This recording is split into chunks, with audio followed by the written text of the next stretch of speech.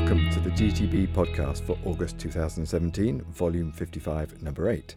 My name is David Fazakli. I'm DTB's deputy editor. And I'm James Cave, editor-in-chief.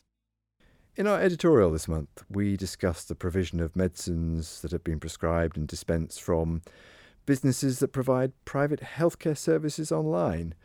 So what prompted us to cover this? So we're looking at the CQC's inspections they undertook in March this year in a report, and that was on the back of, I think, a Radio 5 Live investigation that highlighted concerns about one provider's provision of antibiotics. And the CQC found a number of concerns regarding online prescribing. So these are companies that provide this is outside the NHS, so private businesses or private companies that offer supply of medicines and a consultation process? Yes, this is where, there's an enormous variability in service provision available online and the quality, but it didn't escape our notice that very often these online businesses are set up really putting the medicine at the front of, if you like, the front of the website. So you would go online and you would see what drug treatment you might want, and then that would take you through then a series of process, including some sort of doctor interaction to determine whether you could then have that medicine or not. So we're not saying that this is a bad service to offer. There are clearly some advantages in having this and sort of things. What does it enable patients to do? Well, obviously, first of all, it's very easy for someone at any point of the day to be able to go online and access these services. Also, there's an issue around if you've got some embarrassing issue that perhaps you don't want to have a live face-to-face consultation with a GP or a doctor, you can obviously do that online too. So there are a number of really good things about online services such as these, which I think we don't want to put a downer on. The issue for us is the quality of the service that is then provided. So the CQC highlighted some problems they'd found when they'd inspected some of these. But as a general principle, we do have some concerns about this model of providing a medicine as the front end of the service rather than a consultation? Exactly. It seemed to us that many of these services, the doctor or clinician is relegated to a technician who ensures that the drug the patient has wanted is provided in line with regulation rather than the clinician being an integral part of that therapeutic process and actually offering something to that patient. Also, we were very concerned that there seems to be no ability to follow up patients. So we found some websites that can offer a patient gabapentin, pregabalin, codeine-based analgesia, and there's it seems no ability for the doctor to follow up that patient, ensure the prescribing has worked for them, and that there's a good therapeutic relationship. So the principle that we're really highlighting is that this is the early days perhaps of these services and that they need further evolution? Definitely. I think we've got huge concerns that the moment the slant for these are on the easy provision of drugs, sometimes of marginal benefit, and we need to see the therapeutics really properly embedded into it, so there's a good understanding by both the patient and a good support from clinicians providing these services. So medicines aren't the same as everything else you buy online? Precisely. Okay, thank you very much. Our first main article reviews eloxadiolene, a new drug for the management of IBS-D. So let's go a step back. What is the current approach to managing people who've got IBS with symptoms of diarrhoea? So NICE brought some guidance out a couple of years ago, and they suggest that lifestyle is an important first step. They also suggest that in some patients, psychological interventions such as CBT may have some clinical benefit.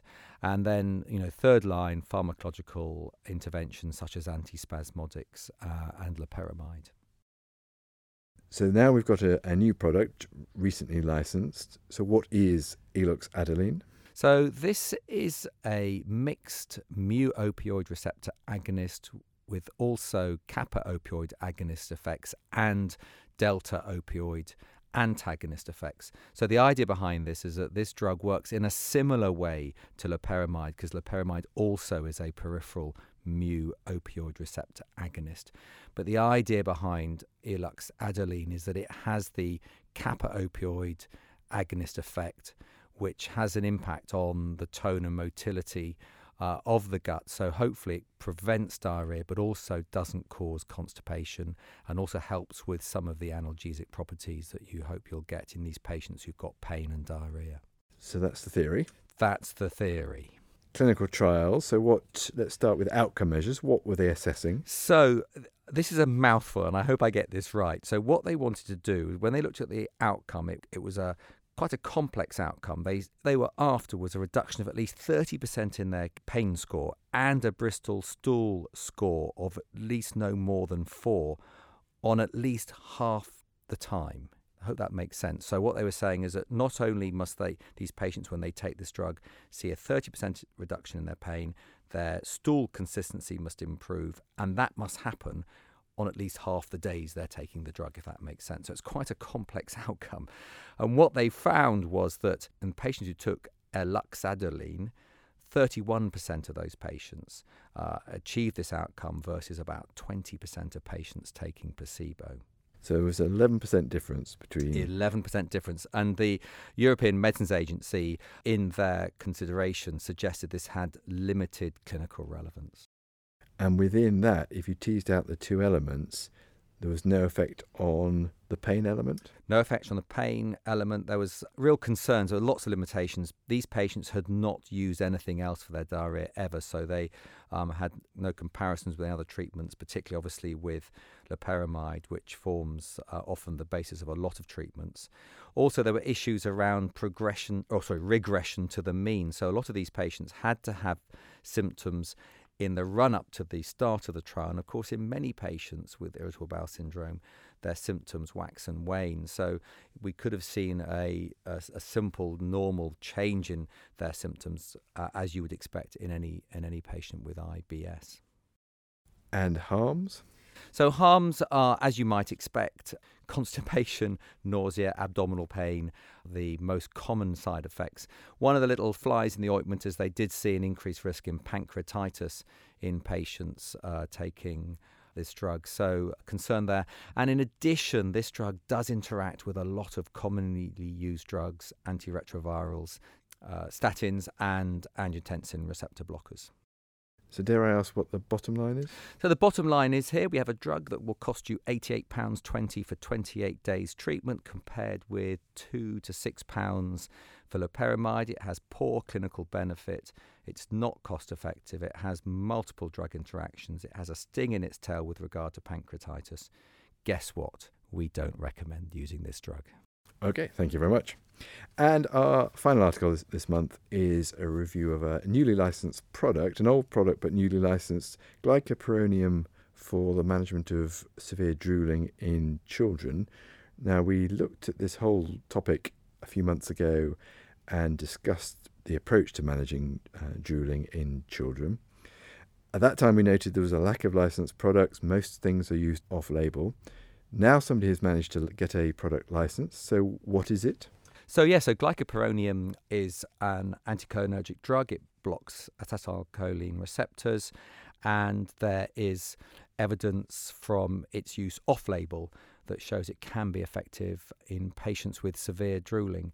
And as you say, we covered this. Actually, it was 2 years ago now. Doesn't time fly when you're having fun? And at that point, we were talking about first choices being things like posture, perhaps oral motor exercises, and some intraoral devices. But really, there was very little to offer these patients therapeutically. And as you say, it was all off-label. So it's welcome that actually someone has come along and actually looked at glycopyrronium and licensed it for this treatment.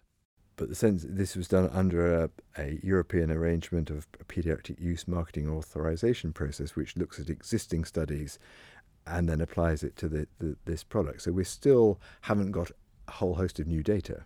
That's absolutely right. So we don't have actual data using this drug. As you say, they've used data from other trials, and we have 2 randomized control trials, quite short, sort of 8 weeks long, where they could demonstrate that using crushed glycopyrronium in capsules that you could see a reduction in drooling scores from about 7.5 at the start of the trial down to 1.9 in patients who were given glycopyrronium, and that compared well with the placebo group, where they saw only a very slight reduction in their drooling scale from 7.4 down to about 6.3.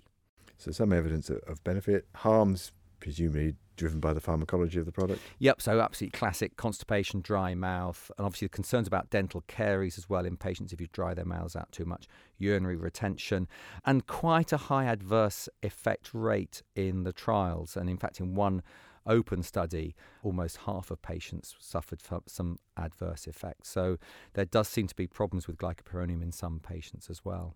So welcome news that there's a licensed product. So if people are going to choose glycopyrronium, then this is the product to use because it's got a license. But no comparison with anything else. Nothing to say how it compares with hyoscine.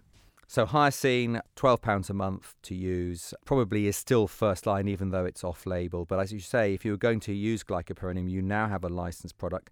And what's good to see is that the licensed product is only just very slightly more expensive than if you were to use off-label glycopyrronium. So we have that element of safety now where you can actually make sure that drug dosages are well sorted. But at the same time, this is only licensed now for the shortest possible time because we have no long-term data on this drug at all. And still, presumably, under the care of specialist management. This is a drug only for severe drooling in patients with neurological disorders and only for the shortest possible time. Okay, thank you very much. To read this or any of our articles, please visit our website at dtb.bmj.com. And any comments or feedback, please email dtbeditor@bmj.com. Thank you very much.